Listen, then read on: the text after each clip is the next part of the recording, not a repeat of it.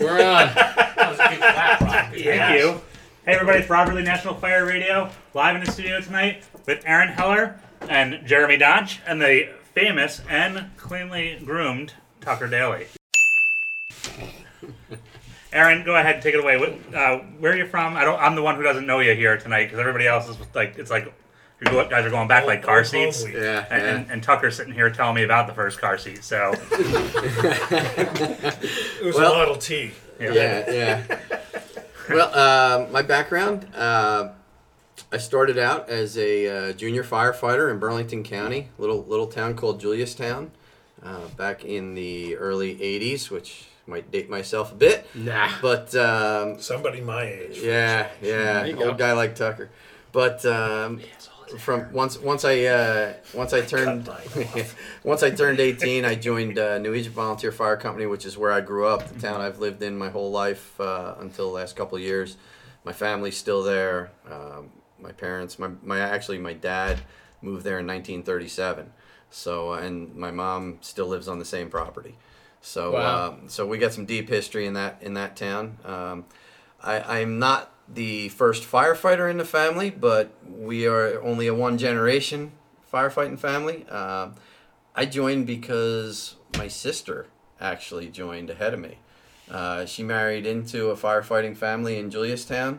I used to hang out there all the time when I was a teenager, and I thought, well, it looks kind of fun, and they told me hey, you'd like this. And Yeah. when I was a little kid, they'd bring the rigs to the firehouse or to the school, and I would think, that's really cool, just like every other little kid.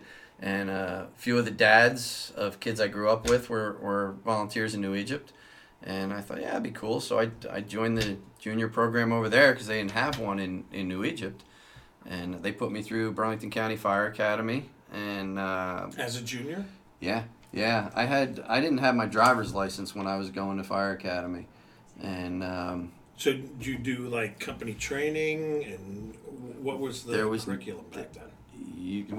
Firefighter 1 in 1985, 86, something like that, was 52 hours, I think. So you learned about thermal balance back then. They took you down into the basement of the burn building, and nobody had a mask on. You're lucky you had your gear on. Yeah, but they wouldn't want to hear that. But what this tells you is take your training as early as possible because it just keeps expanding. Oh, it does. It does, man. I can tell you that I've been in it now 35 years, and I'm a student of the game. Yeah. At this age, with this many years in, I still learn all the time. Some of the stuff I learn, I look and go, what the hell was that? But seriously, it's I never stop reading. I never stop trying to get more and soak more in. And I've been real fortunate that way. So, I went through the academy, and I was still in high school, and I was playing ball. I was a good athlete. I had some good scholarship offers. So I really figured that firefighting was just kind of a little hobby that I would do, and I'd go on to, who knows, be a big league baseball player in my eyes. And a torn up knee my senior year of high school. Ended baseball and football scholarships. Sucks. And my old man wanted me to go to college, and I didn't want to go to college if I wasn't playing baseball. Yeah. And I went to Mercer County Community College for Fire Science, which was not the law degree he thought I should pursue. Yeah. So, Yeah. I think happens. there's something there though, because like I know a lot of people, especially like kids in my, I don't know if it's my generation. Is that how you say? I don't know. They were doing things that their parents were pressuring them to, and now they're miserable. Yeah. And like I was like, I want to ride fire trucks because Yeah. I went to Poughkeepsie, New York, and they had to wake a guy up to introduce him to me. There you go. And that seems like an awesome job. And then they went to fires. So That's a good gig. yeah. That's a good gig. Nah, so it really worked out, I have been completely blessed. I fell into the volunteers right away. Some of the kids who I went to school with, their dads were volunteers, so they really brought me into the firehouse, and they brought me up the right way. These guys were solid guys. They're still solid guys, those that are still alive. I still have a tremendous amount of respect for them. One of them, a guy named Steve LaChance. I remember Steve. His son was a pitcher on our Little League team. I was the catcher, and he would be behind the backstop, either cussing at his son, me or the umpire the whole game. That's fantastic. That's great. But he taught me so much about being a fireman and being a fire chief and an officer, and he was a fine chief, and I got the honor to actually deliver the eulogy at his funeral. Wow. And but that's where it takes you. It takes you in so many different places. Yep. And I've had a great career in it, and it's funny because you get into the national teaching circuit, or you've been on a career job for a long time, and everybody think, oh, look at these guys, those guys put their boots on one at a time, just like everybody else. And my theory is I'm like a Jimmy Buffett song, man. I'm nobody from nowhere. I love that. And I just got really lucky that I had my old man was good in guiding me, keeping me humble, because he didn't put up with any crap. Like, no crap. And every time I pulled it, I found out. And and he had no interest in the fire service. When I joined New Egypt, he said to me, he goes, "You going to go down there and be one of the drunks too?" Yeah. Because they didn't have a great reputation. They were great firemen, but they were hardcore drinking. Yeah. Back, 60s, back in the 70s, day. Sure. they were. But they were great firemen and awesome guys, and they were the salt of the earth in the town, and they did great. And so I was blessed, and see, I'm a huge believer that you do not forget where you came from. Excellent. And I've taken that my whole career. I had a guy on Twitter not long ago start trolling me pretty good, and I've known this guy for 25, 30 years probably. Right. And I don't know his story. I know his story, but I don't know what his problem was. Right. But he tried portraying that I was out there saying I was somebody I wasn't, basically. Oh, not all of us are big city firemen. We only work in certain places, and I know my place. And I thought, bro, I'm the last guy to say I'm a big city fireman. Right. I grew up in a little town. Mm-hmm. Back then, I think there was 3,000 people in that town. Today, there's maybe 8,000. When I joined New Egypt Fire Company, we ran 89 runs a year. Now, we would go to 15 or 20 fires, which was cool back then. Sure. Right. But Sure. so now I don't know how many runs they do Every now. alarm was a real fire. There was a lot more of it, yeah. Mm-hmm. But so it does. It goes back to that nobody from nowhere. We all started somewhere, And for me, I started in 2 really, really small towns. Anywhere I go, anytime I have to put my bio out there for somewhere I'm teaching or if I'm speaking somewhere, that's where I came from. And that's the cool part about it. Yeah, I'm a huge believer in that. I mean, we do the same thing here. I've had people say, this guy keeps talking about a job. He's a volunteer. Yep, I am. Still a job. Yeah, and that's fine. Yeah. I don't care. You want to make distinction, that's fine. I don't make a distinction between one or the other. But Fire's fire. But Doesn't here's- matter whether you're paid or volunteer. but here's the thing. You're absolutely Right? right. It doesn't burn any differently. Yeah. And It's all- it's all about your team. Yep. It's being authentic. It's being who you are. Yeah, and absolutely. you don't forget, and you cannot forget where you come from. And the guys that do often lose the big message of what we're here and why we're here. Yeah. And those aren't the guys that are portraying the right message. And those aren't the guys that are typically leading and pointing the next guy in the right direction.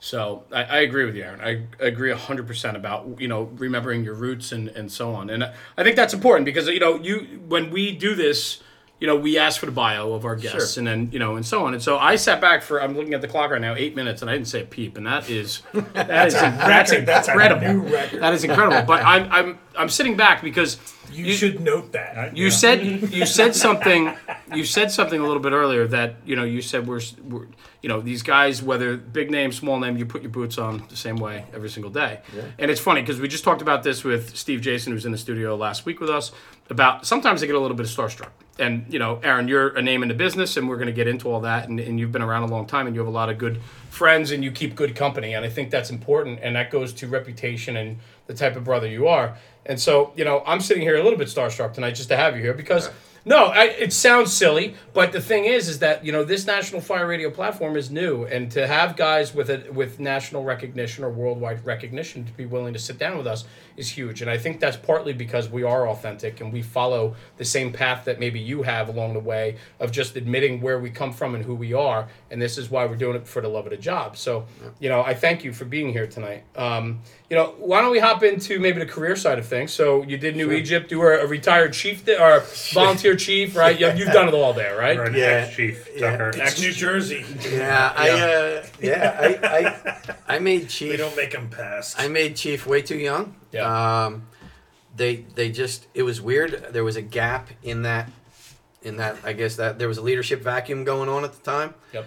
And it was either going to be a very older guy as chief, and I had been a captain and an assistant really young, and they said, hey, why don't you run for chief? And I was too dumb to know better not to. And How old were you when you ran for chief? I was elected, I had just turned 24 years old. Okay, all right. Holy crap. I was chief at 27 and I thought I was young. Yeah, I was young, You were. young and I dumb, was. and really, really over my head. Yeah. And I get it. but guys like the guy that I told you about, Steve LaChance. I mean, he stayed by my side. He says, "I'll be Yep. your deputy." Yep. And he could have been the chief, but there were some rumblings about not really wanting him. He had been a chief, Yeah. and he was a hard ass chief. And a lot of that group didn't want to have to deal with that again. I guess they figured, well, if we put this young guy in, Right. we'll just kick his ass Yeah, down the yeah, street, yeah, you know? yeah, And yeah. so it was cool, though. So I did that. I was going to Mercer County Community College because, again, I figured I better go to college and do something because that's what the old man wanted me to do. And God rest his soul, he was a huge proponent of education. My sister and I got that out of it. Great. And so thank God. I mean, he gave us this just a tremendous base to work from. And I was going to community college. We're walking out of school one day, and a guy says, yeah, I'm going to drop my application in at District 9 in Hamilton at Groveville. And he had been a volunteer there. And I said, oh, yeah, they hiring? Now, we're all young, we're all Right. 19 years Right. old, and we're all thinking, oh, we all want to get on a job. We're thinking Trenton. Most of us were thinking Trenton. Some of us were thinking FDNY. Some of us were saying, hey, Camden burns like crazy. Let's go down there. Philly, because we're right in the middle where we Sure. live. We're halfway between Philly and New York. So he's talking about it. So a bunch of us are listening and thinking, well, why not? So it was 1989. I dropped off my application to the old Groveville Fire Station at 200 Main Street. And now, after that, they moved out of there. But me and a bunch of guys, we all dropped off applications. We took their test. It was before civil service was in Hamilton. Right. And it was a brutal test. Some of the people listening may know the guy. His name's Jeff Gore, retired chief out of Trenton, was a commissioner. He wrote the test for them, and he ran it for us. And Jeff now works he retired out of Trenton, works at Texas A&M. Talk about solid brother. Yeah. Oh, my gosh, I learned a ton from that guy. And Awesome. just home run guy. But so we put our applications in, took the test, and all of us that were walking down that path that day at Mercer County Community College, except the guy who told us he was going to get the job, Oh, no. four of us got the job. And, I juiced him, huh? and he ended up getting on the job. Would he become a cop? No. He's a good dude, but he wouldn't have been a good cop. Yeah. But yeah, so he ended up, he got the job after somebody else retired. But so we all got on, and I was 20 years old, got on a career job. And back then, Hamilton, it was as big as it is today. It wasn't as populated. Hamilton's 40 square miles. They say, I think the census tells you it's 92,000 people. Oh. My guess is if you count all the people who aren't reporting on the census, and there's probably well over 100 would be my guess. It's a big place, and but it wasn't a huge busy place back then. And our job was to be, literally the four of us that got hired were paid drivers. That's what we were called. We weren't paid firefighters. We weren't career anything. You were paid drivers, and your job was to drive the second due piece, because the senior paid driver that was already on, he drove the first due piece.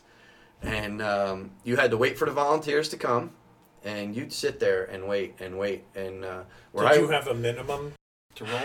in time you did, but in the beginning they didn't know what the hell they were doing, and neither did we. And what year was this, Eric? 1990. So, I started April 19th, 1990. It's a great anniversary date. It's the federal building bombing. It's Waco. It's there. You look up April 19th, and you're like, holy crap. Yeah. I got the Challenger blowing up my birthday. That's all I got. But, I think that's interesting, though, just to hit on it real quick, though, is back then, 1990, it's long ago, volunteerism was kind of strong still, right? Yeah. So Hamilton was a strong volunteer town, Yeah. man. I mean, huge volunteer town. Paid guys took a back seat. They had just formed an FMBA local. They just formed Local 84 a couple years before that, maybe 3 years, 4 years before that. Right. I think we were in the low 30s when we got hired as far as total guys, and nobody had crews. It was just drivers, no officers. How many were there of you? Like I said, I think we were in the low 30s at the 30s. time. How many were on a shift? 2. Okay, And so- a lot of firehouses only had 1. They just had a driver, and the rest were volunteers. And there's 9 fire districts in Hamilton. But the fact that what I'm getting at, where I was going with this, Yeah. is the fact that in 1990, even with strong volunteerism, they saw the need to have at least a whatever you want to call it, Yeah. a career fireman. But it is, back then a paid driver. Yeah. That's pretty interesting to me. You know, But It was- I see a lot of towns in New Jersey going to go that way. I don't know. In the I don't know future. what's going to Listen, happen. a lot of Because towns, you need to get a need to, but vehicle doesn't on mean the they're. road. A lot of towns need to, but doesn't necessarily mean they're willing to swallow Yeah. the pride to do it. Aaron, do you That's think my that point. Yeah. Yeah. like when you got hired, was there a volunteer chief who was your boss? There or was. there a, Yeah. There do you was. think it makes a difference? Because I've heard this. A very smart gentleman who I'm friends with, Dan Nichols, always says that like you watch these departments form up with career staff, and he always preaches about having a paid administrator before you put the career guys on, because he said it puts the cart before the horse. It's Do you think it would have helped, or do you think it's just like you got to kind of go on it with the situation? I really think it depends on who the volunteer chief is. Mm-hmm. I can tell you where I work, the volunteer chief, and this is pretty timely because I just came back from the Keys yesterday, or the day before yesterday, and I was hanging out with my first volunteer chief in the paid department. That's cool. He's retired Trenton fireman, living down in the Keys and living the dream, and I'm jealous as hell because, I got off on a rig yesterday and was literally shivering, and he sent me a picture of the sunset with a beer and said, "Miss you." But And to Yeah. that, we spoke 2 days ago about confirming Yeah, tonight, and he yeah. goes, "Well, it's kind of hard to talk about it with you. I'm down here in the Keys," and I go, "Well, we'll come down to you. I'd rather be We are there, a brother." national fire. And I would be Yeah. I would be very happy that if you want to do this Yeah, again right. sometime, We can. next winter we We'll plan a make that good work, yeah. On the back of the absolutely. boat. I'm totally in. Yes. I'm in. So my buddy Lyle, he'll give us his porch, I'm sure. I love it. But yeah, going back to your question, I really do think that it depends on who that chief is. I saw a lot of chiefs who were very intimidated by the career guys, and guys who probably weren't ready to manage that sort of thing. So yeah, having a paid administrator is in some cases necessary. We did it in New Egypt.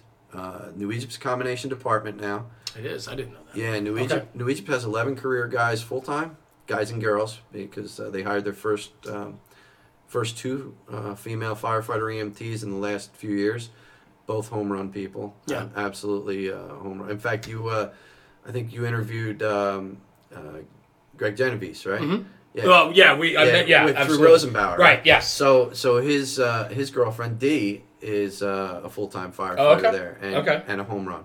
But what we did there, the whole time I was the chief, I know these words. I love it. the whole time I was the chief, right? Every commissioners meeting, I would go to the board of fire commissioners and say, I need a paid driver. We're not getting out the way I think we should during the day. I need a paid driver. And those old commissioners were hardcore volunteers, and they told me, this is not going to be Hamilton.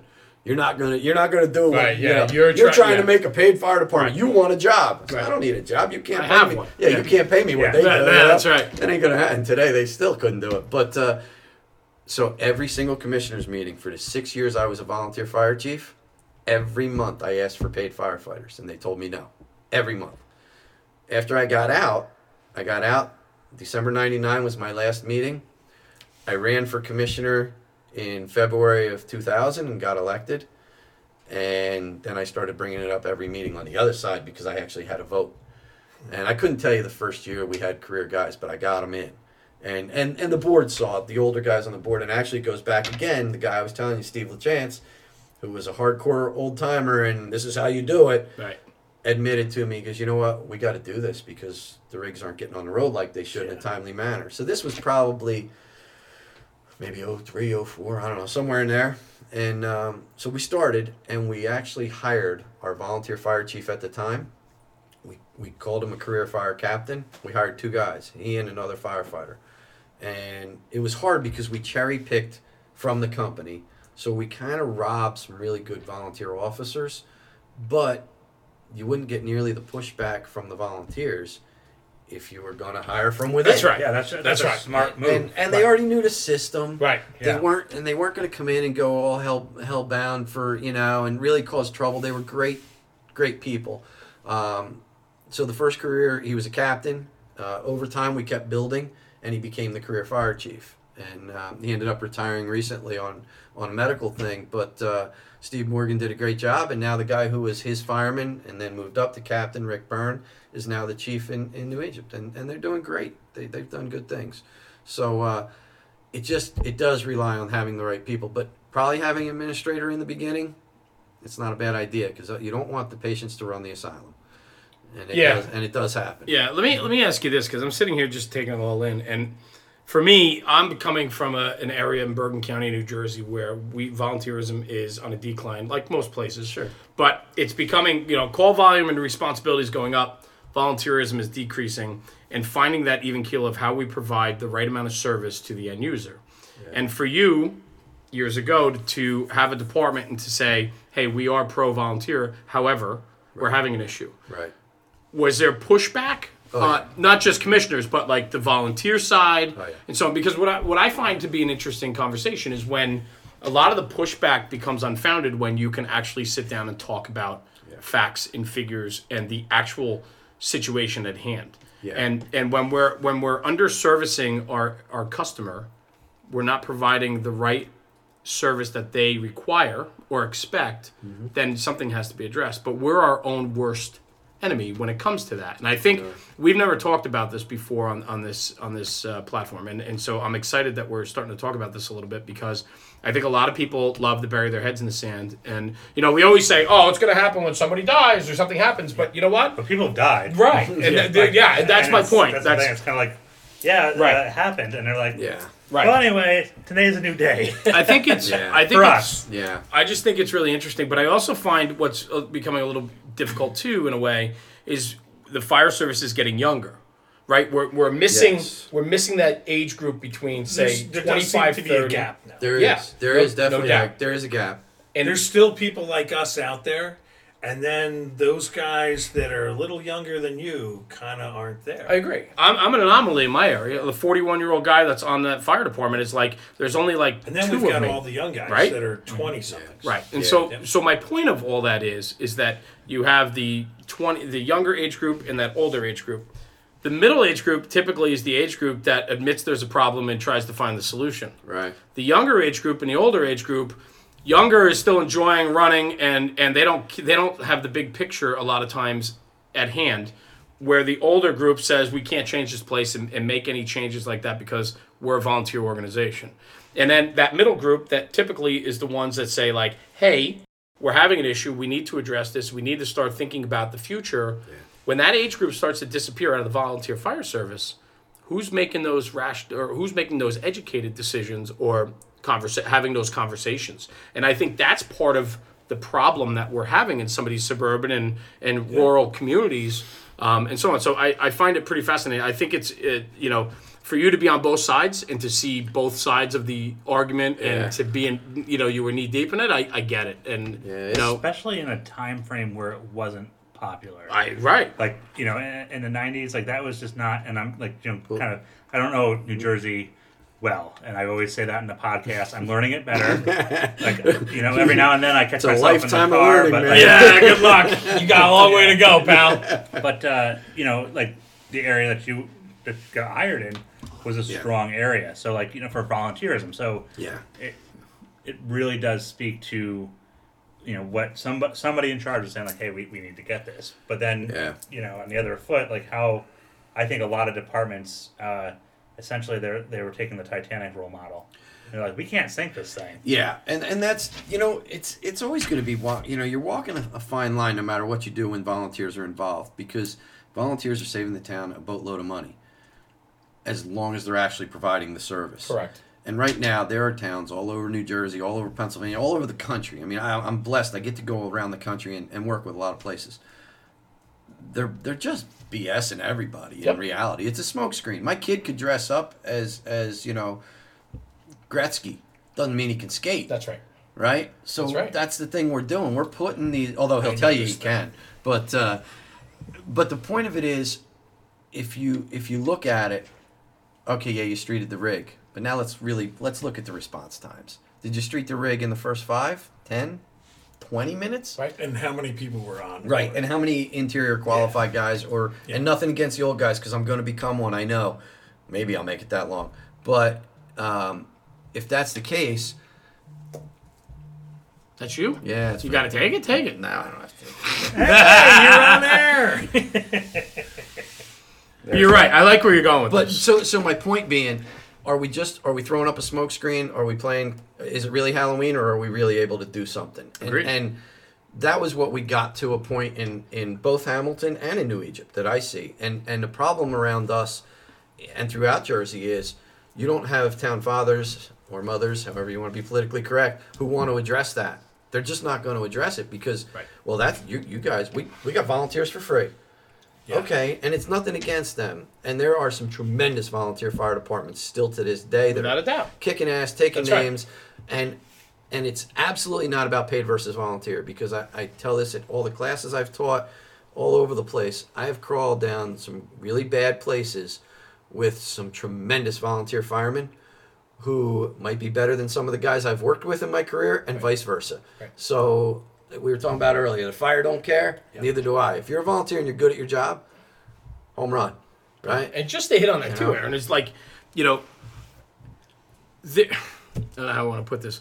Like, I don't know. I lost my train of thought. Because Bobby Eckert said it here, like because he bought it, or I don't know how he came into the conversation with him on the podcast, but he said, like, one of the things he tells volunteers when he's teaching is that you have access to your equipment whenever you have free time. Yeah. Whereas him in Camden, if he's not working, he's true. not, Yeah, it's in the absolutely true. firehouse. And I think that there are volunteer agencies that lose track of that. Here's a good point with that, and just because thinking about it, guys will say, our department, we run 5,000 runs on this rig. Okay, you run 5,000 runs on that rig, cool. I work at 24/72. My rig runs, this year I think we're going to do 1,400 or so runs on our rig, right? Mm-hmm. And we've gone to some fires this year, and we've gone to some good rags. I mean, we've done our share of work, but I work at 24/72. Now, if you factor in my vacation time, you factor in overtimes, whatever, say I work a quarter of those runs, right? So I just took in 300, 350, right? I didn't make 1,000 runs, 1,500. My rig did. Right. My house did. I didn't. So you get a lot of these guys on social media, and that's a whole nother, we could talk hours on that. Mm-hmm. But you get some of these guys on social media preaching, yeah, I'm in this house, and we run this, and we run that. Bro, you don't run that. I know volunteer firemen in a lot of busy firehouses that are taking in more work than I am. Right. Because they live at the firehouse, they got nothing else going, especially the young guys who don't have kids and 3 jobs and, a significant other, busting their chops to be home and do things, right? So anybody that says, oh, he's a paid guy, so he must know it all, or he does, that's a bunch of bullshit. Yeah. It really is. And it's and the guys who are portraying that on the national scene, another smokescreen. There's, and that's kind of, I got my train of thought back where I wanted to go with this. You were talking about the town fathers, and I'll bring this forward to relate to what we're talking about now. But you talked about the town fathers, and you were talking about how they're happy with the free service that the volunteers provide, and yet we know on the back end that maybe that service being provided is not as good as it should be. Right. I think what's important, though, too, and where a lot of the fault lays is that the town fathers might not know because we're not educating them, because we don't want to educate them. Absolutely. And I think that has to go to bring it fast forward to what you're talking about right now, a couple minutes later in the conversation here, is that, the same thing goes. You want to talk about social media, you want to talk about getting it out there, you want to talk about how good you are, how great your company is, this and that. You're right. There's so much smoke out there. And I think what we harp on here, too, is, not everybody's authentic and not everybody's transparent. And so, the end user, the customer, and I say this, we have a lot of younger firefighters that follow our page and digest our content. Everybody, and we've talked about this on the training side and to talk about it on the Brotherhood and Firehouse side too, is you have to determine for yourself what's right and wrong. You have to take what you see and digest it. Don't believe everything you see and hear. But we're talking about an impressionable age group of younger firefighters that believe everything they see, right? Yeah. And so, we have an obligation that to tell them, listen, sit back, digest it, make it yours. Don't own it before you make it yours. And that's hugely important. And I don't think that's discussed enough, and not just in the fire service, but in life in general. Like, that's, those are life lessons, but, that's incredibly important. So, there's no vetting now. right. Listen, anybody can create a web page. Anybody can create a Facebook page. There's nothing being vetted. So these guys, and don't get me wrong, some of the guys that are out there are just amazing. Sure. I'm learning from them every day. Right. And some are younger than me, probably haven't been to as many fires, but they might be a lot smarter because I'm learning from these people, and I hope that I can keep doing that. But you've got to vet it. When I was a kid, and when you were a kid, you'd read Firehouse Magazine, Yeah, we Fire talked about Engineering this, Magazine, right? Right. And you'd read that sucker cover to cover. You couldn't wait for it to get there. My uncle was a buff in New York, and he actually ran basically the Signal 22 in Trenton, which is the canteen unit. Yeah. Home run, and he was a member there like 50 some years. So for one of my birthdays, he got me a subscription to Firehouse Magazine. Yeah. What a better gift! Yeah, right. That's probably like the best gift he could have gotten me. Yeah. I didn't realize it at the time, but same thing. But I know, looking back today, everybody that wrote an article probably back then was, as you would say, a solid brother doing solid stuff, right? For sure. Absolutely. They were vetted. It's not the case now with social media, because I can throw something up there. Hey, bro, this is how I do it. This is what we do, and this is how it works. And the next thing you know, it's all bullshit, but it's out there, and now it's about getting followers and mouse clicks and likes. And I'm not saying we don't all do it. I got a training business. Sure. I put stuff out there to try and course. get it out there because it drives the business. And I got one kid in college and another one that wants to go Ivy League, so I got to work. But not to mention an ex-wife that likes me paying the bill.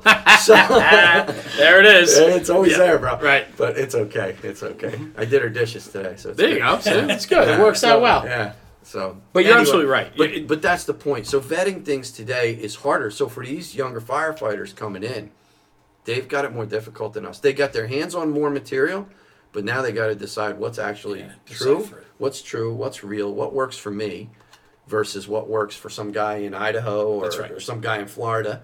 And that's the things I think that we need to look at. And I wish for our younger generation coming up that when it comes to social media, we could get them to understand that if there's a guy in Idaho that says like, hey, this is what we're doing, like because we say it all the time, Jeremy says it, like what works for this department works for this department. Right. And it kind of pains me a little bit to see people just all of a sudden bag the guys and be like, that's not how you're doing it. Right. But I know like some of these departments out there, they got a essentially like a tractor trailer for a tanker bringing their water supply to the scene. Hell, we still got some of them in Jersey, just few and far between. Yeah. But yeah. Well, and that's exactly right. Like, here's a good example. And since we said Idaho, and I just threw it up there, one of my best friends is a guy named Carl Haddon. Carl writes for Fire Engineering and Fire Apparatus. He's a retired chief of safety for NASCAR. There's nothing this guy hasn't done and can't do. He lives in a place, North Fork, Idaho. He went from Southern California, where you had every resource in the world, Right. and every type of call and everything, to living out there, bought a ranch, retired out there. Now he's not retired anymore because he can't sit still. But he can't do it the way he did it in Southern California in the Rocky Mountains, Idaho. Right. So he has to adjust, and based on that, and we have great conversations about it, because what I can do in Hamilton, New Jersey, where again, we're not resource poor, but we only get so much. We're not the FDNY, that's where you've got to bring it all together. What works for you, all those pages that are ripping guys, and all the guys that are ripping guys on Facebook and everything else. And I've done it. Don't get me wrong. We're all guilty, but you got to look at the content and the context. And I think that's probably something we don't do enough of. Agreed. Agreed. And All of us. we talk about it. I mean, we are, the reason why National Fire Radio is because of social media. Sure. I'd like to think that what we're bringing forth is, a real positive and correct side of what we want to do in this fire service. Yep. The pages you're relating to and some of these, there is a lot of snake oil and a lot of smoke screens out there. And I think it's incredibly hard when you have constant attention where somebody is digesting Instagram or Facebook or YouTube, and you can type in, I hit on it a bunch of times, like Cleveland Load, and you have all these videos come up, and you watch the first 3, and you're like, okay, we can do this, but you've never tried it, tested it, packed it, put it on your rig, put it under fire conditions, deployed it, all these things. Or even understand the concept of why the department went to it in the first place. Correct. Correct. There's a reason why it's called the Cleveland Load, because it was designed, for their application, right? There's, so, it's that type of thing. But what happens is that, we have to think that we're instilling the right values into these guys to be able to make those decisions on their own. A lot of times they can't because they're too impressionable. And so that's where I think guys like ourselves who have been doing this a few years have an obligation to maybe, I don't know, brother better than we are, or being able to maybe put our influence on it and say, hey guys, this is great. I saw you guys did something different on the rig. Explain it to me. Why did we do this? Because nobody, listen, I come into the firehouse all the time, but all of a sudden something's different. Who changed it and why? What are we doing here? And then explain it and say, well, listen, did you digest it? Did you try it? Did you do it? And so on. I think that's important. And I think getting that message across is, hugely important. The other thing too is all these shitbags that are on social media that like to troll. You were talking about it before. There are those. Without a doubt. And, and the one thing they're not doing is making this job any better, and they're detrimental to the job. A lot of those guys, and they're all out there. Listen, I don't care who you are, they'll troll you. Well, of course. Listen, look. Here's a good example, and it's not about name dropping, but we talked before we went on. Yeah, right. I've been really, really blessed. When I was young, I was smart enough to keep my mouth shut. Most people didn't believe that, but around the right people, I was smart enough to keep my mouth shut, right? Right. So, the old man always told me, you got one mouth and 2 ears, figure them out. That's good. Right? I like that. So I've been hearing that a lot lately. I know one of my probies is watching. there you go. But so I still am completely blessed by the people that I met at a young age. And these guys mentored me and showed me the way. And I didn't know that they were going to be superstars in the fire service. Right. But as a mid-20s to late 20s guy, I got to hang out with these guys, and we talked about it. I got to hang out up here in Wyckoff with Champ. Right. And not just, everybody, oh, Mike Ciampa, oh my gosh, and Champ is that good. Yeah. But I got to hang out with Johnny Ciampa. Yep, and, sure. And Nick. Dear friend. They're all families, good friends. Exactly. Absolutely. So, I got to learn from these guys when I was a lot younger. Right. And, you get to talk to a guy like Ray McCormick, and again, it's not about name dropping. We just run in the right circles and been told, I said, nobody from nowhere, blessed to be with a guy like that, right? There's guys that are ripping apart Ray. Yep. Yeah. Come on, man. You haven't crawled a quarter of the hallways that guy has, or that Champ has, or that, Bill Gustin has down in Miami. Right. And you're going to say that they're not doing it right? Right. Get the hell out of here. It's a bunch of bullshit. And It is. you run in a one-engine house that covers, 100 square miles of, I don't know, podunk wherever. Yeah, farmland, right? Yeah, and now you're going to say, oh, that ain't the way to do it. I do it this way, Come Right. on, man. So you gotta take it with a grain of salt, some of it. You go back and we talk about the influences. Mm-hmm. I went to every training class I could. When I was 18, my ex-brother-in-law, who I still talk to today, he was a great influence on me on fire service stuff. Maybe not the rest of the world, but he took me to Virginia Beach to aircraft rescue firefighter class. Right? Back then it was ARF. It wasn't anything else, And we went down to Norfolk and Virginia Beach, and we took this class, and I was the only guy not legal to drink in the class. No kidding. And the dude even looked at me, and when he called me, he says, how many years you guys got in the fire service? Everybody raises their hand, and they're telling him, and I said, 6 months, unless you count my junior time. And, and the guy's like, he comes up to me, I swear to God, he pulls out a tissue, and he goes, here, wipe your nose and let your mama know you're here. Wow. And I was like, shit. Wow. Man, did he just spank me. Yeah, right. But the point of it was, you get the education. Yeah. And you go, and even if you got to spend your own money, if the job can't spend it, especially for the young guys, if you're single and you're working a couple jobs, put a few bucks away, and then just go to whatever classes you can. And don't just go to your county academy stuff. County academies are great. They can give you really good basics. They can bring in some outside people. And you've got, I mean, Bergen County. Look at the home run guys Yeah, that right. have come out of Bergen Absolutely. County. My God. Ocean County. You know, I Yep. started, my first instructing gigs was Ocean County. They were volunteer instructors until like a year or two ago, I think. And Billy Hobson was he was the one who opened, he was the fire marshal in charge when they opened the first new academy. Before Right. that, we used to do it out at Lakehurst Navy Yeah. or up in Brick. And Billy brought me in and gave me my chance. And to this day, he's my friend, and I thank him for it. And, you know, it was a blessing. But the point of it was we had these guys, and we learned so much from them. Yep. And we were able to pass it on the right way. And those guys still exist today. The job's not different. It's just, you know, it's not worse or better. It's just how we're presenting it all. You Yeah. still stretch line. You still hook a ceiling. You still throw ladders, you know? I think a big part of it too is not just the training. Yeah. Part of going to external training is to meet people from other parts of the world and understand how they do it and get to Grow that brotherhood Yep. of the fire service so that you get to meet people and understand it better. My career is 100% what it is today and what it's been over the course of these 30 years because of going to FDIC. Right. Because of going to Firehouse when I Yep. was in Baltimore. Because of going to Jimmy McCormick's place out in outside Indianapolis, Fire Department Training Network. Right.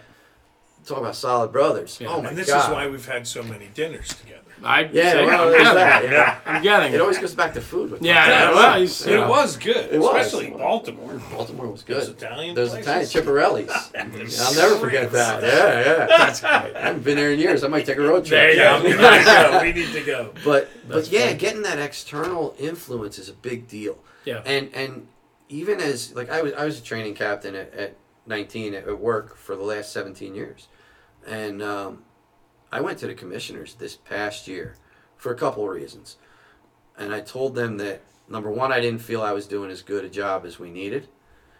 I felt that I was getting stale because I'd been the training captain forever. Right. And we needed somebody else. We had a guy sitting on the list who I knew would be really good at this, who is well respected throughout Hamilton Township, and we can talk about our consolidation that's about to happen. Yeah. Maybe it'll happen. I don't know. But so my point was, it's getting old with me. These guys are tired of my voice, and I always brought in external instructors. Always, you know, I brought in the Goldfetters and the Ray McCormicks and Tim Yep. McClett and Yep. you know, guys from around like Jimmy McCormick. You know, you can name drop all day long, but in Hamilton, I know one of our union guys. He's was a union president, and now he's back in as the officer's vice president. Shane Mull. Shane brought in Mike Dugan one time.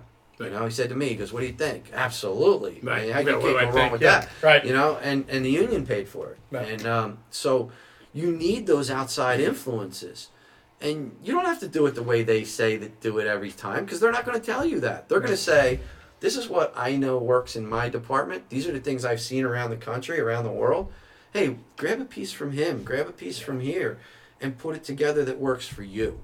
And I think that's something that we don't always get, you know, and that's, like I said, I've been 100% blessed. You know what else we don't get is guys that have big enough cojones like you to stand up and say, I think my voice is getting a little stale. I've been doing this a long time. Yeah. And because that doesn't happen. You have a lot of guys that hold these positions for way too long sometimes. It was too much time. I was I get it, stale, but- and I thought that number one, this guy is a little bit younger than me.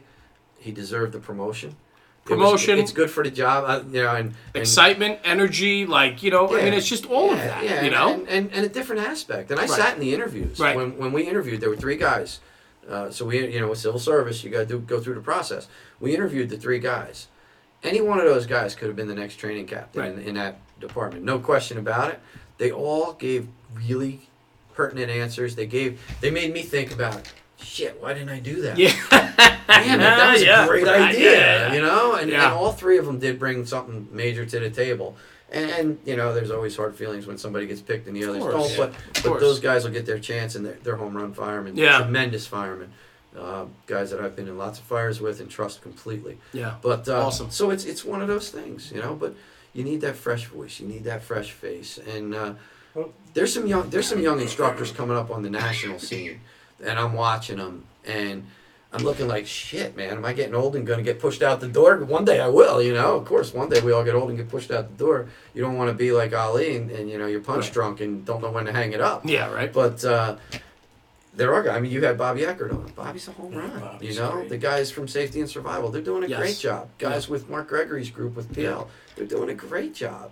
You know, and you can throw all those out west, the guys, you know, doing Brothers in Battle. And, Yep, you know, there are so many fantastic groups They're and so doing many great fantastic guys out there. I think what's interesting and what the fire service in the training side has to figure out is, because we were talking about the smoke and the snake oil and all of that, but on top of that, right, we have to figure out how the stand-up groups, the guys that are really bringing forth some incredible content and putting it out there, right? Yeah. We have to find a way for them to get a bigger voice, so that the guys that really don't or shouldn't have a place to be shouldn't have a place to be. And that's the hard part, right? As a fire community, it's real hard. because I know growing up, like we talked about this before we went on air tonight, like we talked about certain names, and I know that you're very friendly with a lot of these different guys because I've known you a long time just through our connections and so on. Sure. And I know a lot of the same guys you know, and maybe not as well, but I know them. I've met them and we've had conversations. But I find it interesting that, like, I, as a 41-year-old guy, know those names, but the 30-year-old guy and a 25-year-old guy behind me, they don't know who these guys are. And that is something that we have to address. We have to be able to take the fathers of the fire service, if you will, the McCormicks and the Chiampo and, you know, the Dugan and Salka and guys like that, right? Sure. We have to be able to take names like that and the teachings that they've provided for this fire service for the last 25, 30 years or more. Yeah. We have to be able to harness their stories and get them to be in a position that the young guy coming on the job hears about them and wants to learn about them more. And when we don't preach, or not preach, but when we don't teach and we don't educate the next generations coming up of who taught me and who I look up to, Right. then we're finding a miscord here, right? There's miscommunication, and before long, those are the guys that skew out and find some guy who's got a fancy website and a YouTube page, and they believe everything he says. Meanwhile, the guy is a carbon monoxide alarm specialist, right? There's that. Yeah. Yeah. Right. Yeah. Well, I mean, I've seen guys that want to teach high-rise stuff, and literally they work in a place with nothing but single-family ranches. Right. Bro, I did a class one time. I did an engine company class, right? And about a month later, I look at a local fire academy's offerings, and the kid who was in my class, good fireman, solid fireman, don't get me wrong, probably a good instructor. He's teaching a standpipe class. He volunteered in a department. There was one standpipe on the entire island where he volunteered, and there are a lot of companies on that island. Right. One standpipe. Right. Like, you know what? I don't run tons of standpipe work. We got lots of them. We know we're at them all the time. We carry our stuff to them. We get hooked up when we need to. Right. But we're not fighting fire off standpipes all the time. I shouldn't be that guy Right. who's the lead guy. Now, should you go to H-Rock and learn it from Kurt and the guys down there? Damn right you should. And, you know, my guys, that's who I would pay to teach them that. Correct. Stay in your lane. Yep. You know what I That's mean? exactly. And there's certain things, you know, I'm on a SOC group, right? Our guys are good. We train them quite a bit, and some of the guys are completely home runs and the best I know. And then me, I'm good at it, but I'm not great at it by far. I no way should be teaching it. Like my teaching group, we're going to Lufkin, Texas in January. And one of the things we're doing is some rope stuff, along with some engine, truck, and leadership, command stuff. I got a guy up, he's 71 years old. Everybody calls him Old Mike Clark. Right? Mike Clark is retired from Hanover, New Hampshire. You might have met him. I'm sure you did with some Jersey Fools stuff. He's big with New England Fools. Mike retired from the job, runs all the special ops stuff for New Hampshire State Fire Academy. Why would I teach that Right. when a legend up there could be teaching that? You know, and that's the thing that too many guys are getting into this thing. And man, if you said, hey, I need somebody to teach a class on hanging wallpaper over here today, that guy, yeah, I'm a great wallpaper guy. That's right. Right? And then tomorrow we're gonna hire, we need to do a class on, you know, tuning this carburetor on whatever. Oh, bro, I do that too. And that's what you're seeing, and what you get is a watered down, shitty version of what you should get, as opposed to the good stuff. No argument here. And you know, I don't know how you fix it. I know how I fix it with on-scene training. Right. The guys who do what they're supposed to do that. Yeah. You know, the guys who are dedicated truckies. Could Champ go out and teach an engine class? Yeah. Yeah. He knows it as good as anybody, but Right. he doesn't do that That's because correct. it's not his gig. Right. And Stay in your lane. Stay in your lane. Yeah. Yeah. Let's kind of segue into that because, like, I you know, like I said, I'm not the Jersey guy, so I don't know these things. But like, you have this company that you started, and I was reading the bio. It's like you started it on paper, and then it really, like, that paper took you around the world. Yeah. Well, it's kind of weird. I mean, my life's kind of weird. So, but no, it's yeah. So again, I was pretty young. I was going to all the training all over the country. You know, I went to Illinois Fire Service Institute and took their written survival program. Right? I mean, these guys that taught it. I remember standing there watching Bobby Hoff throw ladders, and you know, guys like that, and actually just retired Chief Haid from New York. Right? Donnie Haid, I think he was a lieutenant when I was taking that class at University of Illinois, and he was teaching it out there. Awesome. Right? With Bob Hoff, ended up becoming commissioner, you know. And I remember standing there watching these guys and thinking, what's it take to teach at a place like this? This place is like the Mecca for prime me, time. you know? Yeah. I mean, this is big league. And watching the ease of which they moved and how they did things. And I was in my early 20s thinking, wow, you know. And but I kept taking these classes everywhere I could go. And honestly, my ex-wife was very, very supportive of me. I can't say anything bad about that part of life. It really, she gave me a good opportunity to become who I wanted to become. So there's that. And I did that. And then I saw like a lot of our local companies around us weren't doing things very well. So I'd say, hey, you want me to come give you a drill on this? I learned it. I know how to do it. Not saying I'm the expert, but this is what this guy showed me. I'll show you what I picked up over the weekend. Right. Yeah. This is what this guy showed me. It's not my stuff. Right. And that's a whole nother point that we should really Agreed. talk about. Agreed. This ain't my stuff, right? But here it is. And so I started doing that. And my ex-wife is a forensic auditor, CPA, really smart. And she said, listen, I don't want to lose the house because you screw something up and they sue you because somebody gets hurt at a fire and now they're suing you because you taught them wrong. You showed them something, yeah. Yeah. So I'm thinking, I don't know anything about this. You know? Right. So she says, we need to talk to a lawyer. We need to set this up. Okay, cool. So we set up on-scene training. I think that was 2005 that we actually filed with the state.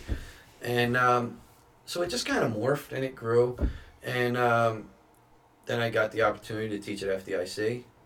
First time I taught there, Billy Hobson was running drill ground instructor, live fire drill ground instructor for the fixed drill ground.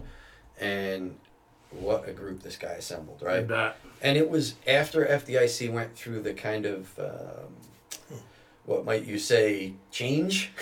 The old guard was kind of, almost. yeah, the old guard was kind of handed their papers in a way, which was, that's a whole nother story. Yeah. But, and then, you know, so they were looking for people and things. And there were a lot of us that were definitely on the shit list with Penwell at the time because we had a lot of stuff to say. And Billy had the ability to bring us all together. A lot of the guys who were on that blacklist got brought together. And so he assembled, literally. Now, think about this group that you get to teach with, right? He was the lead, and it was all about how to train firefighters in a drill ground, right? In the live fire setting. So we're meeting 1403, doing the whole 9 yards. He brought in Ray McCormick, who had been gone for a little bit. He brought me in. He brought Art Bloomer in. Bloomer was a fireman in Kearney forever. Yeah. Just retired recently. Artie is one of the most solid guys you'll ever meet. Yeah. He brought Jay Blake in. Jay's from Montgomery County, Maryland. Again, a tremendous engine hazmat guy, knows his stuff inside and out. He brought in this whole gang of guys. John Simpson from Osceola, Florida. Everybody knows Bart. He's a founding fool, right? He brought in Bart. And he kept putting us all together. Dave Gallagher. Dave Gallagher retired out of Huber Heights, Ohio. Now he works for Mass Fire Academy. Everybody calls him OG because he is the OG. Yeah, that's cool. And That is just awesome. And Dave's, you know, no bullshit. Dave's kind of legendary. I mean, the man has taught me more about truck stuff, you know, standing here drinking a beer and just bullshitting than I could ever transmit on to the next generation. Like, so Billy was able to bring us all together. And for me as a student of the game, to watch that and be a part of that, and like, really, I'm teaching, like, they should have fired me probably like 10 times. I think a couple times it got close. But it just morphed, you know? And but those are the kind of people you want to be around. And I know I'm going down all kinds of different paths. No, but I love this because my brain goes in a lot of because different here's paths. the thing. Like I'm thinking about like myself, and I'm thinking about like just going forward, the guys that are younger than me, and like I hope that I started National Fire Radio because I wanted this. Yeah. I wanted this. I wanted this conversation. I wanted to give awesome. a voice to guys, whether salty 30-year on a job guys that everybody looks up to the newest kid. Yep. And I wanted to be able to put stories out there and capture these stories. And for you to sit here tonight and talk about it, like I'm just thinking because I recognize a lot of those names. I've read some stuff. I've seen some training videos, things like that. And so I'm familiar with a lot of those names. I don't know them all, but I'm familiar with them. And I just think about like how you will take that to your grave about the cast of characters that you've been allowed to partake and learn the job from and share the brotherhood with. Yeah. I'm looking at myself thinking, man, I hope one day when I kick it, like I can look back at what I started here at National Fire Radio because I'm meeting all these great people. But I just hope that the next generation behind me finds that it's important enough to find and seek those other people to really build your pedigree and become a better person, a better fireman, a better brother, like all of that, right? And I can tell you, man, these guys, they have been there for me through thick and thin. We've been there for each other. Of course. We've been there, for births and for deaths and for marriages breaking up and relationships breaking up. I can tell you, man, I went through a bad breakup not that long ago. And who are the first people I talked to other than my family? Right. I talked to those guys that from on scene that are teaching with me, that I've traveled around the world with, who I know are not going to tell me, oh, don't worry about it, man, you're doing fine. You know what? A couple of them said, you are such an F up. Yeah. Like, dude, what are you doing? Yep. And you had to sit back and go, oh, shit, man, they're probably right, but those are the people you surround yourself with, the people who aren't going to bullshit you and make you, oh, yeah, you're just the best. You're everything. It's all bullshit. Yeah. And there's tons of that in the fire service. And there's tons of that in life. But, yeah, right. But as far as on scene goes, it just started morphing. And I don't know that I don't know what we are. I don't put us on a shelf here or a shelf there, or we're down here. I don't know what we are, but we're pretty good at what we do. I think we're pretty well respected at what we do. Absolutely. We're honest, sometimes to a fault. We've had the ability to go around the world, which is really cool. This business has taken me places, little towns in the middle of nowhere. We traveled to American Samoa. Yeah. It's wild. Met amazing people there. Worked for the retired chief of the Auckland, New Zealand Airport Fire Department, a guy named Ross Riddell. Amazing man. I sat with him and just like. Yeah, how cool. God damn, you're smart. Yeah. And met great guys on the island. And then, we worked in Saipan. And Carl did a bunch of stuff for us in China. And, so it's like we've been all over the place, but we've been in little towns, you name it, we've been there. We do a ton of work in southern Louisiana. And to work down there for a bunch of Yankees going down there, yeah, right. They're looking at me like I need an interpreter because of the way I talk, and I'm trying to understand Cajun Bayou talk. Yeah, right. And it's like my buddy Toby Henry, he's a chief down there. He gets rolling, and I'm going. I look at the guy next to him and go, all right, in English. Yeah, right. Not half Cajun, half but seriously, and these guys, they've become your family, and that goes to it too. On scene for me, it's absolutely my family because we have gone, like I said, thick and thin. We've lost great friends. You know how that goes. Sure. Something you'll see in the fire service, especially for these young guys, the longer you're in this and the bigger that circle gets, the more times you're going to get hit by tragedy. Yeah. And I didn't see it when I was young. Although New Egypt impressed on me the importance of remembering our older guys when they pass. The importance of really doing an honorable funeral, stand in the line, stand in the guard, doing the right thing, and the traditions of it. New Egypt was, and they still do it. They still, when my dad died, my dad wasn't a fireman. He died in January of Alzheimer's, right?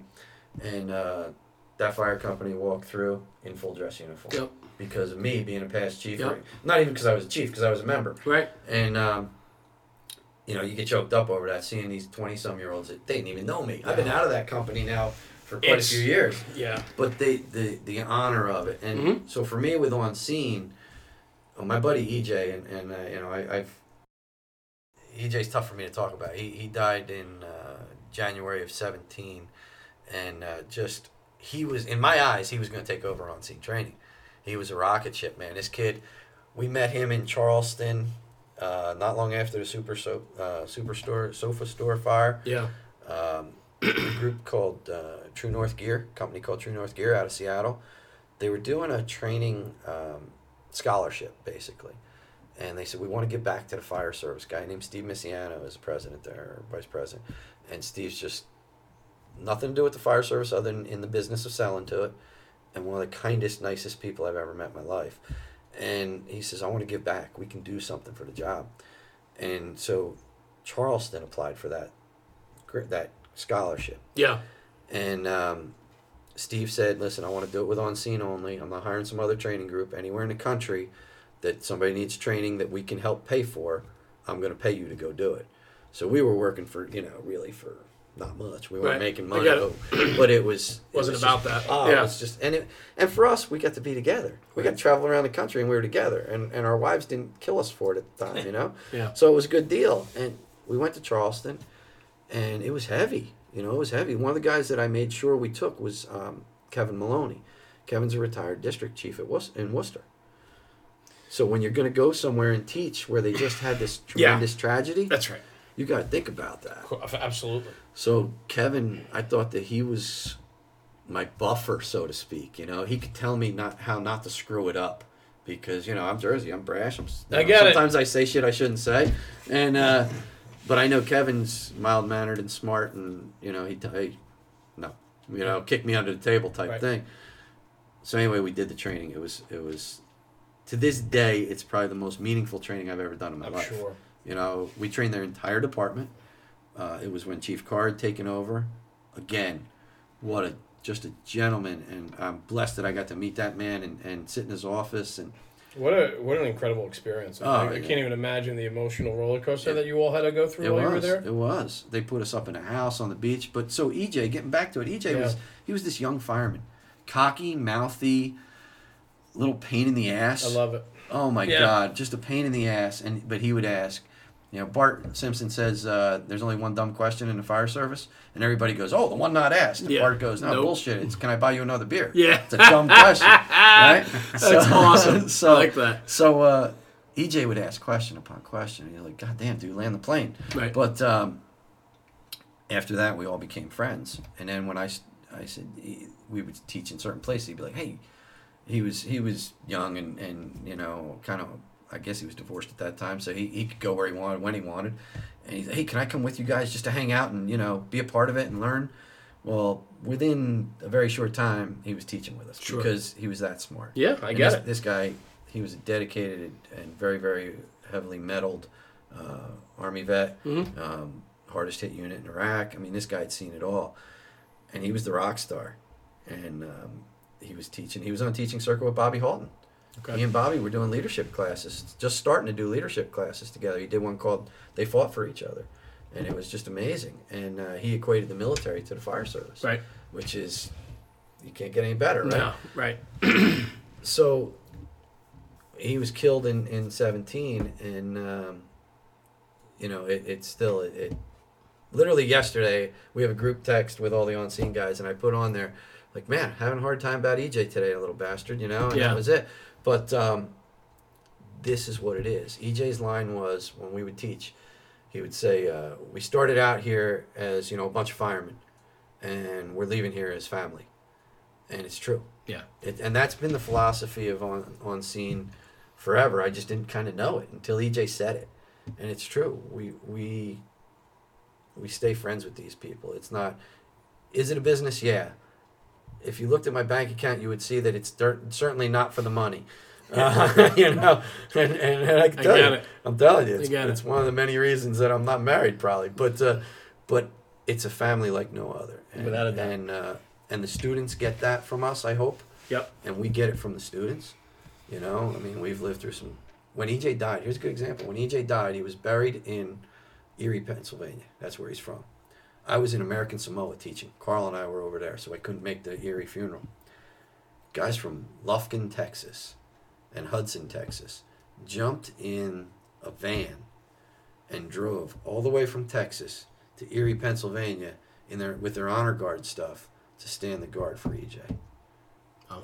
That's the kind of influence to me, it's like, holy shit.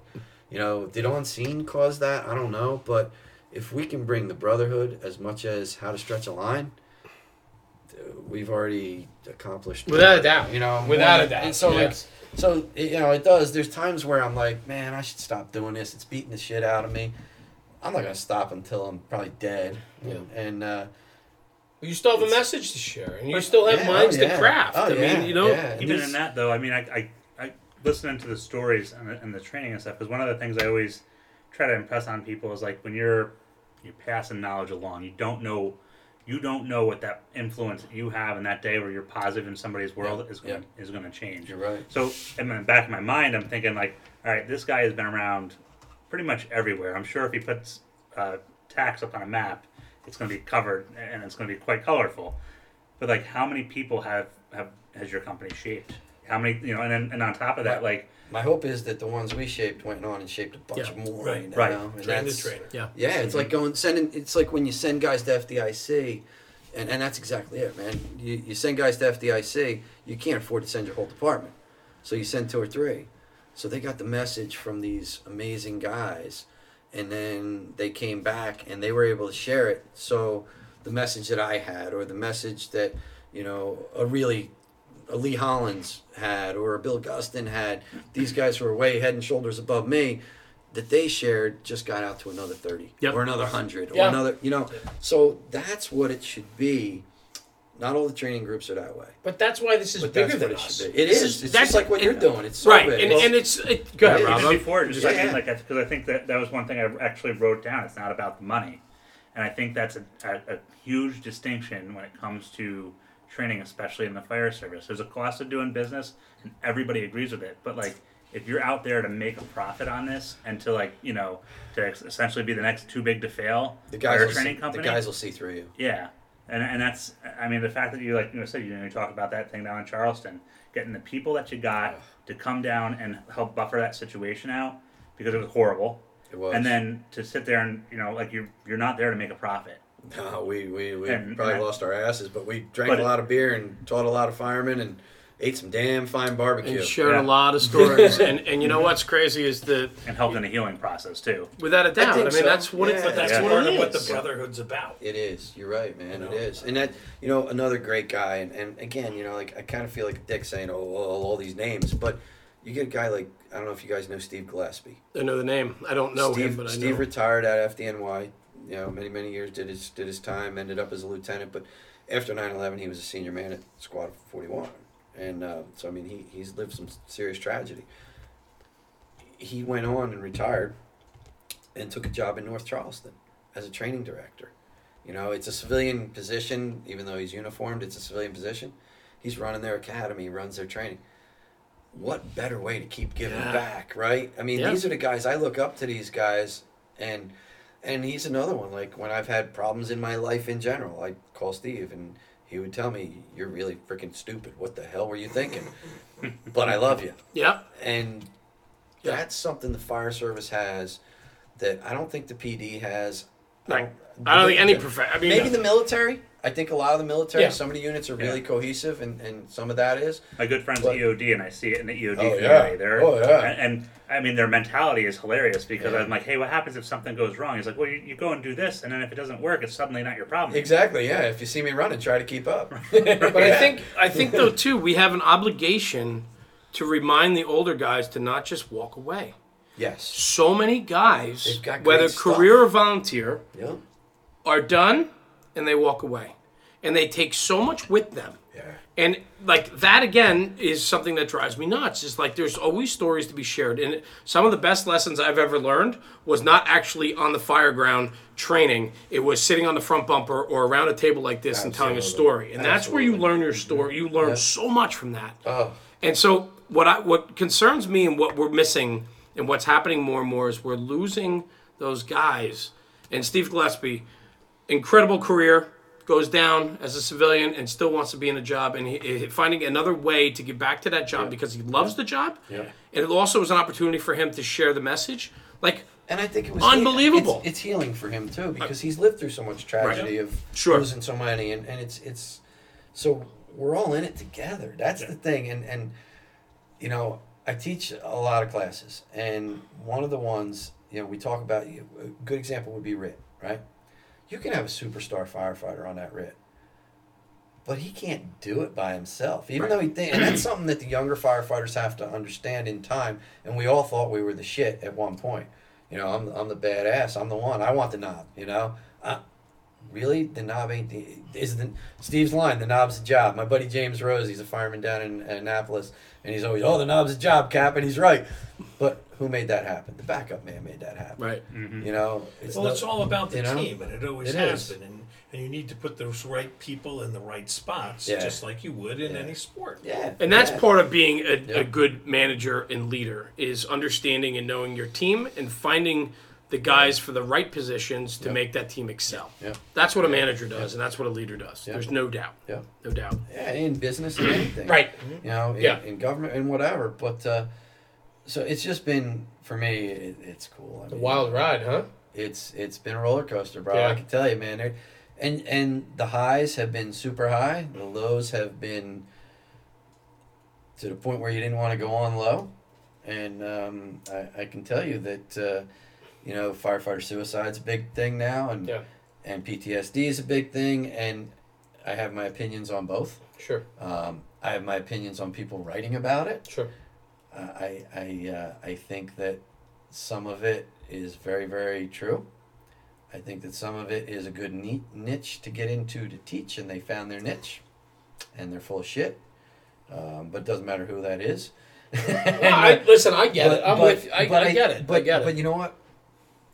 This job is going to take you to the highs of, you know, you make a grab, right? And you're walking on the moon, man. Right. It doesn't get any better than that. Right.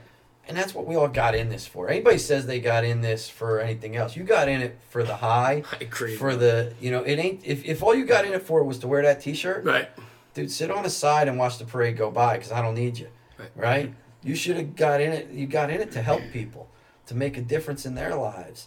And we do that. Even on, you know, I'm not a big fan of EMS, right? The old acronym, every minute sucks. I get it. But, you know, many, many years ago, I was told, you're going to become an EMT and we're going to pay you to do this, and so you have to do it. And I thought, okay, yeah, whatever. I joined to be a fireman. Well, we weren't going to fires. Right. We were going to EMS. And we're still going to EMS. And, but man, there's days, my guess is I've influenced more people's lives on medical runs than I have at working jobs. Without right? a doubt. I get it. It's still about taking care of people. But that's always this neat thing about the fire service is we're the only government agency in the United States that enters into people's houses without a search warrant. And people are happy to see us there. Usually. And you hit on, usually, right? Unless you hit them with Narcan, they don't like you then. But They don't know they're happy yet. They haven't had that miracle moment, then right? they're not happy again. The moment of clarity where they're like, hey, thank Yeah. you. Yeah. But in all honesty, you make a great point, because I think a lot of people, they look at that EMS as, it's very easy to hit on it and be negative on it. But you have to remember that you're doing a positive thing for somebody. I joke about it all the time. Oh, Yeah. man, you gotta be kidding me, you know.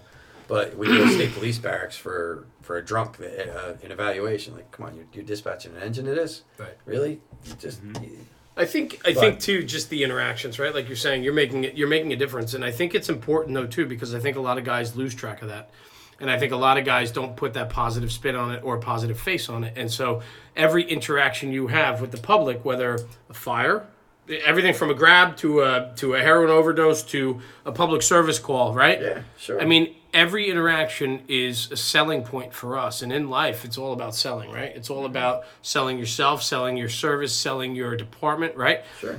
Get people to understand how important you are. And you know what? You're going to make somebody's day a little bit better. And I think that's, a huge message here too, is that, don't get caught up in your own bullshit when you're out there. And we all do it. Yeah, of course. Of course. Yeah, I mean, listen, man, it's like I've told my kid's a college baseball player, right? Don't read your own headlines, man. Right. Don't read your own box score. Yep. Yeah, you struck out 3 today. Tomorrow somebody's going to knock one out of the park on you, and you're going to be like, shit. You can't get too high, you can't get too low. I've been in both those places. Yeah. As an athlete and as a fireman. Right. And in life in general. Right. A year ago I was up here. You know, 2 months ago I was way down there, you know, and now I'm back here, and then things are great again, you know. So well, that's because he's on the show. Well, I mean, that goes without saying, right? I He's mean, like, you know, yeah. thanks. But I, you know, Like I said, that whole thing about having Tucker around and he just has those little wisdom. Yeah. You need those pearls, there. One of- Yeah. that is good. That's good. So, but anyway, I lost my train of thought again, but where I was going with it. But anyway, yeah, I mean, unbelievable. So go ahead. So with the training company and everything, and going around, like, do you have in your mind like something that just happened when you were like wherever it might have been, that was just like, I mean, it's like a hilarious story or something that you're just like, I'm really proud of this moment, and I didn't think, like, you know, I don't know if you walk into a trip and go, yeah, all right, well, we're gonna see how this goes, and then you come out away from it more humbled about what you saw or what you did, Yeah. or the people you met. Yeah, I don't think there's one that stands out more than the others. There probably is. There's been a lot of them over the years, and I've probably killed too many brain cells hanging out with some of these guys to remember them all. But Not the late nights. yeah, there's been It's a almost few. 15 years, right? 2005. So, Yeah, I mean, it's it's- 15 yeah, years of it's- brotherhood and camaraderie. Oh yeah, I mean, yeah. And before that, I was doing it. I just Right. wasn't a company, you know. right. Champ would call me, "Hey, we're going to teacher. You want to go?" Yeah, hell yeah, man. Yeah, well, yep, pick me up. I get to I'll hang meet you out there. With, yeah, hang out I'll with you. hitchhike. Yeah, Yeah. hang out with you. Yeah, man. Yeah, But that's cool. yeah, there's some places we've been that I see the influence we've had as a company. Mm-hmm. And are there funny stories? I probably can't even talk about some of them on the Yeah, air. let's legally not get Yeah, jammed up. yeah. I mean, the statute of limitations ain't up on all of them. Not all of them, But, not yet. but there's some funny nights. I mean, there's some funny story. You know, we got detained one night by the what's the capital of New Hampshire? Concord? Is that Concord? I think? Concord, yeah. Yeah, this police officer didn't think it was a great idea what we were doing, and he had a talk with me and Mike Lombardo and Eric Hankins from Yuba City, California, and a couple guys from Connecticut, and Rusty Ricker, president of New England Fools, and Billy Hobson. They jumped in Rusty's pickup and they kind of sat around the corner waiting for it all to calm down because they figured somebody was going to have to make some That's phone calls and drive us home. But That's but fantastic. it was, it was all good fun. The Sounds cop like didn't- Alice's restaurant. the cop didn't seem to think it was that funny, but we all did. and you know, when he was told that had he been a Buffalo fireman or a Buffalo cop, by Monday morning he'd have been shoveling horse shit at the stalls. Yeah, He right. really wasn't pleased. Yeah. Yeah. But you know, but I think that's part of some of my favorite stuff too. Some of the best stories. yeah. You know, we talk about like humble and guys that, you know, you're very humble about your career and you know what you've done and what you've been able to do. But what I find is fantastic is the guys that, you know, don't read your own headlines. I find it fantastic that the guys that, you know, you've known for 20 years, and then all of a sudden you hear a story and you just look at them and go, what? Like, when did that happen? Or how did you, wait, what? And then you're like, oh, yeah, you know, I got a lot more stories you don't know about. I'm like, what? yeah. Wait, I've known you for 20 years. Yeah. That's the best. Those are the guys that don't read their own headlines, right? Those are the guys that just, they do it because they love it. Yep. You know? Yep. I mean, and there's guys who are freaking huge. Yeah. You know, here's one of the most humble people I've ever met. And the nicest man, and we're not real close, but we're friends, is like Kevin Shea. You know, Kevin Shea hung off the rope that Sure. Ray Right. and Eddie Absolutely. Brown and those Right. guys held, right? Yep. Iconic And photo. It's one of the most video, iconic yeah. photos Right. in the history of the fire. It's the most iconic, probably, other than holding the baby at the Murrah building or the Trade Center stuff in my lifetime. Yep. And yet, if you met Kevin, you would never know that Yep. this guy has done tremendous feats of he wouldn't say it, but it's heroism, and it's Sure. it's what the job completely stands for, Right. what it stood for 200 years ago, and what it stands for today. Correct. But you would never know that sitting at a bar or at a dinner table with them. You just wouldn't know because they're just so humble. And then you get the opposite, you know, the brash asshole basically. Oh yeah, I made this grab and I did this and I did that, and then you look and you're like, yeah, right. So the fire alarm went off. It was careless cooking, and you helped the lady exit the second floor. You know, Or even if you did. but There's you just know how my you point. carry yourself, Yeah, right? and it's a big deal. It is. And is there anything wrong with cocky? No, But because so many people have been there before you, so you should, Yeah, you know. yeah, And yeah, it's yeah, like, yeah. if you get the football and you're going over the line, Yeah. well, don't jump up and down, make Act it like look you- like you've done it before. Act like you've been there. Yeah. Yeah. So we are this thing. We're almost like an hour and a half in, Yeah. which is wild. I could right? talk a long I know, time, but though. it's not just. Well, We never got to your first fire. well, right. do So that. right. So let's do. I mean, we still have time. We're not shutting down. Yeah. I'm just saying, like, I want to get to. Edit all the bullshit out you want. I don't care. Okay, we got 3 minutes. Yeah, right. That's perfect. That's perfect. So I can tell you, my first fire as a junior member, because at that age they weren't real. They wouldn't let me wear an air pack except during drills, but at fires they weren't really opposed to me doing a lot of cool things, and it was a small department. They had no manpower, so I was trying to think about this. Like, man, my first fires and all this, it goes a long way, but. My sister let off with an 1.5-inch line off the back of a 1967 Maxim, right? And let off into a hotel room fire. And it was going good. On the ground floor, we pulled down around the back and stretched the line to it. And they told me, you back her up. And I'm like, oh, okay, man. I was like 14 or 15, hip boots, right. long coat. Sure. Fireball gloves. I don't. We had fireball gloves, but these were leather fire gloves. They were just like brittle, and you couldn't feel it. Yeah. They were for some dude that probably was 6'3". Yeah. And Massive hands. Bunch of bananas. Yeah, an old Philly helmet. Yeah. And you took it off the rig. You didn't have your own gear. Right. You unhooked it from clips in the jump seat area to rig, right? So we're stretching in, and she's got the nozzle, and her and my ex-brother-in-law's brother, they're knocking down a fire, and they're like, feed us the hose in the door. Get in the door and feed them a hose. I'm like, okay, I don't know any better, and I'm laying on my stomach, and it's that old thing, you're so low on the floor that you're sucking the nails out of the floorboards. Oh yeah. Yeah, and the eyes are watering, and I'd never been in a fire. I didn't know what it was like. I thought I was going to freaking die, Trying to stick my head back out like this, and oh, what a train wreck I was, That's awesome. But and I thought to this day I can picture it and think, damn, man, my sister did a good job. She stretched that line in there, and like, she was not a big girl. She was not somebody you'd think of, this tough firefighter, right? But that was the reason that I joined the fire service. So that's kind of my first one like that that I can. That really experience recall. had to give you a hook, man. Oh yeah. Oh, after Like, that I was that done. I was totally Yeah. done. And I remember we were all at a family picnic over there. And I was wearing like a tank top and a pair of the old OP shorts. and short corduroy ones. Exactly. I know, man. I know. There's that gap right here Yeah. where the hip boots didn't Yep. cover. And I'm Yeah. like, oh shit, that's getting hot, But now there's been a couple good fires that if we got just a minute or two. Yeah, let's reset real quick, Rob. Just real quick. We Yeah, just yeah, gotta yeah. reset the camera. Yeah. You want? So Anyway, we're back. So all right. So Help Sevy out. fucking clap, man. So anyway, we were talking about some fires, right? We just do a little shop talk, and so on. So talked about your first job, which is pretty cool, man. Gives you the hook. Yeah. Right? I was hooked. Yeah, that was it. It's in your once it's in your blood, it's in. And that's what it is. So now fast forward, right, through your volunteer career, through your career now. You're a captain. Yeah. You guys are going through some interesting changes in your district. We don't need to get into all of it, but there's separate departments or separate companies nine separate fire districts in Hamilton Township that go back about 1 million years. The lines didn't make sense. None of it makes sense. And typical old school Northeast. This is how we've always done it. This is why we've always done it.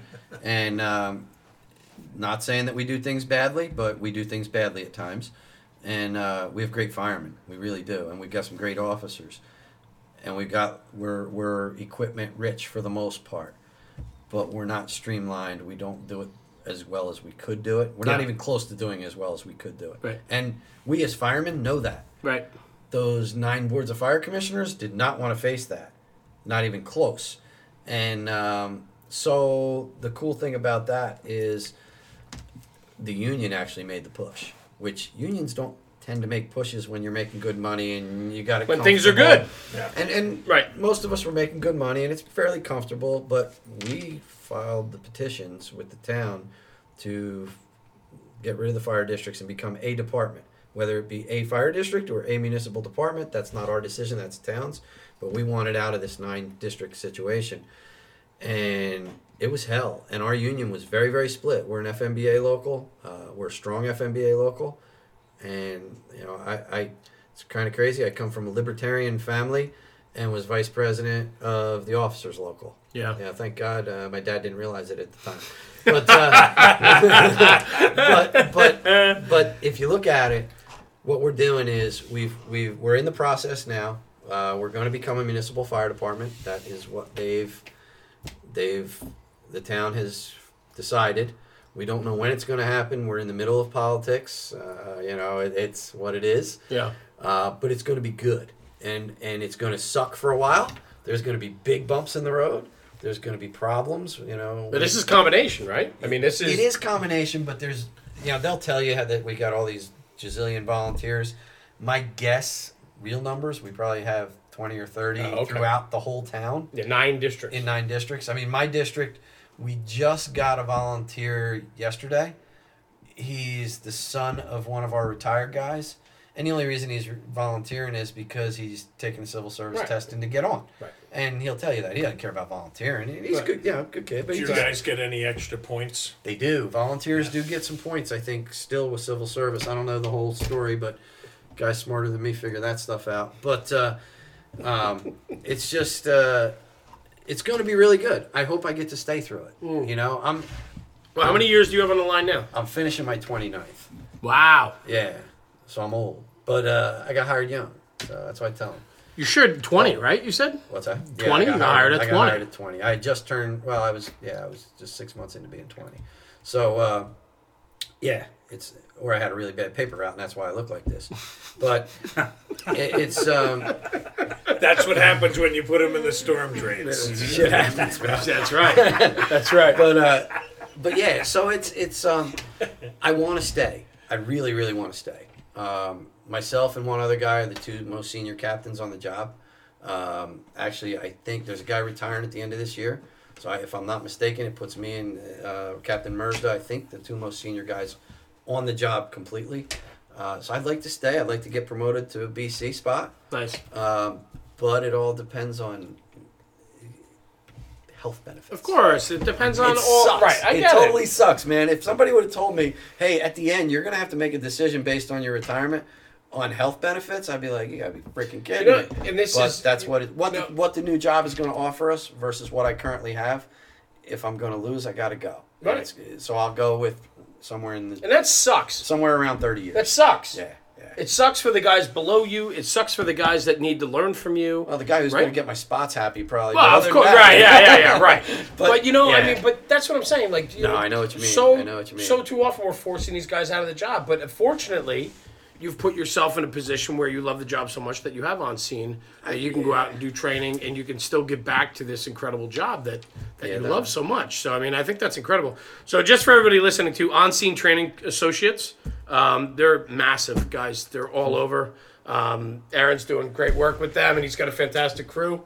FDIC, are you guys going to be down there? You got guys there? Yeah. Are you there? Yeah, I'm the lead on the commercial fireground operations hot class. Nice. So it's a 4-hour hot class. Get signed up for it because it will fill. Last year we filled 4 buses.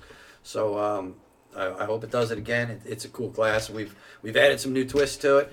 A bunch of our guys are doing classroom presentations. Some of our guys are doing hot with some other teaching groups. Great. So it's good for everybody. It's all about spreading it. So yeah, it's cool.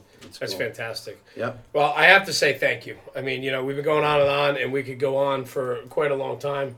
But we'll have to get you back. We got the new studio underway right now. This is what Pip from 555 calls the she shed.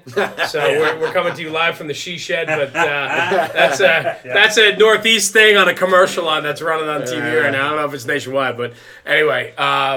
Anyway, I can't thank you enough. I mean, it was a complete honor to have you here tonight. And I know when the camera turns off, we always keep going and share some cheer and some brotherhood. But I thank you for sharing your story. And I know there's so much more that we could talk about. But, I think the moral of my story is it goes back to nobody from nowhere. Just because you're a member of a little volunteer department doesn't mean you can do some impressive stuff in your career over the course of the long haul. Don't think just because you're not from Philly or Boston or New York or LA that you don't have something to add to it, because most of the guys that aren't still have a lot of stuff to add. And I'm just, I'm lucky. Just lucky, man. And it's here I've known him for 20 years. I Yeah. didn't know he was this famous. this infamous, man. But I This think infamous. I think though too, to your credit, you make your own luck. To a degree, you do. You do. You just gotta surround yourself with good people. Yeah. Good people and do the right thing. I've been blessed by good people, and the fools, honestly. We had a great time. This is something that this is starting to come up as a common theme in a lot of the things that we're doing. Yeah. And I think we need to start reaching out. So if anybody's watching and listening that is part of, I know New England Fools is very strong. New England Fools is extremely strong. Right. Jersey Fools was very strong. Right. They're trying to make a comeback. And I there's think- a lot of new chapters. Yeah, there's a now, lot of new where we were chapters. just You one. guys had Revolutionary. You Yeah. had Steve up Yeah, there. Steve was here. There's a What Exit Fools now. Yeah. That I know Anthony Avillo. That's what I heard. Yeah. You ever get a chance to get Anthony? Yeah. Oh my God, what a he's tremendous, a great awesome dude, right? Awesome Jersey guy, true Jersey guy. Yeah. So there's a lot of Fools chapters. If you ever get a chance to get any of the founding guys like Bart, you get Bart Simpson up there. I would love this is like our goal. You guys, Wally. yeah, you guys make a run down to Florida, honestly, Oh, yeah. and get a chance to go down there and just meet up with those guys. Yes. Home run. I think it's kind of neat with the Fool stuff because you hit on it about like the Northeast and how we're You're amazing. that we're like so lucky with training. But like if there's New Jersey chapter of the Fools and they're bringing in people, like I mean I can't imagine what it does in other states and in other areas of the country. All over, man. It's listen, the Fools. I believe the Fools have been one of the most influential fire service organizations in the last 20 years. And maybe I'm partial to it because I've been a member of it since '99. We formed Jersey Fools in '99. I've been a member before that. And Bob Pressler's the guy who told me in Ike and Jonesy's in Indy one time. Him and Lombardo and those guys said to me, "You fit right in with the Fools," and I'm like, what is that? And they introduced me to it, and it's been a part of my life ever Do you since. remember the And first party in Indy when it was in the basement? In the basement of the Holy Hampton. crap! Yep. It was like the biggest fire hazard I've ever been. We in did a my memorial life. thing last year or the year before at FDIC in the basement of the Hampton for EJ and for Maddie Negley because Maddie, unfortunately was lost also. So we did it for them, and oh my God, it wasn't as packed, but we drank as much. So I absolutely love this, and I'm like a little pissed off that I don't know more about it. I'm a card-carrying member, truthfully. Like, when Jersey started, I was one of those guys. They were like, you should join this. yeah, And 'cause we used to have all those meetings up at White Claw. I just got the Franklin death Lakes benefit and card everywhere, like yeah. a year or two ago. Yeah, the death benefit card, right? Yeah. But at the end of the day, like, I don't know enough about it, and I know Rob doesn't know much about it, right? We'll hook you up. And we'll hook you up. but I think holy shit. Well, we let's were do big, this. and it was the problem was were it too was a big. whole statewide. Yeah, I get it. And we were getting together at least once a month. Oh, yeah. And, it was a good way to spread the brotherhood. We learned a lot from a lot of people. Like, I know Jersey Fools are doing a thing in, I think, January or February I think Glassboro. And they're having Brian Emenecker come in from Camden. Right. Can't ask for a more experienced officer Absolutely. and gentleman, So there's so many Fools groups doing so many great things around the country. We got to start getting it out there. We got to start. Oh, yeah. I mean, that to me is the epitome of what we're doing here. I mean, that encompasses the brotherhood, the training, the stand-up guys, the solid brothers. Yeah. I mean, all of that. I mean, that's just awesome. We'll grab Lewis, John. John was the first president of Jersey yeah. Fools. And I talked to him in Nashville. He said he'd be happy to do this. And his brother, of course. Well, is we got a lot of still- legwork to do here, Tucker. You guys got a lot of got a lot stuff. of You phone got a lot calls of to stuff make to be doing. We got a lot Your going on. earbuds. You're growing. Yeah, You're trying. That's why I got them. But listen, Aaron, thank you, brother. I can't thank you enough for Thank being you for here. having me. Just your story alone was awesome, and I have to tell you, I sat here tonight and thoroughly enjoyed listening to you. And And he usually doesn't always listen, That's where you're wrong. I listen all the time. I just talk over the people talking. But It's a Jersey thing. man. it is, That's right? what we do. We talk So, with our hands a that's little what we bit, do. you know? But anyway, listen, what a great night. Rob, take us out. Aaron, thank you. Thank you again. Thanks for having me. Appreciate it. Yeah. Appreciate it. Aaron, thanks for coming. Appreciate it. Wait. Taylor ham or pork roll? I know up here you guys don't understand it, but in reality it's pork roll. It's not. Taylor. All right, everybody. It's Fire Radio. Thanks for joining us. Aaron Heller from Hamilton Fire and On-Scene Training. We'll catch you guys next one. Have a safe holiday, and thanks for. This is our last one in the studio. Last one, new studio, January. So we'll see you next year. Have a good one. Take care, guys. All right.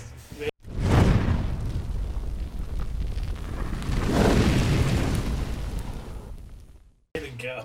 Went all right? Thank you, brother. That was fantastic. Thanks for having Thank you. me, man. Thank you. Appreciate it. I didn't want to cut you off. Like, we could have talked for 5 more hours. I can talk We are going to talk Right. about I can talk. all Yeah, I night. mean, we're in no hurry. We usually Yeah. sit here and do some beers and tell some good Yeah, stories. that's You know? all right. Yeah. So it's more of a sour than I remember.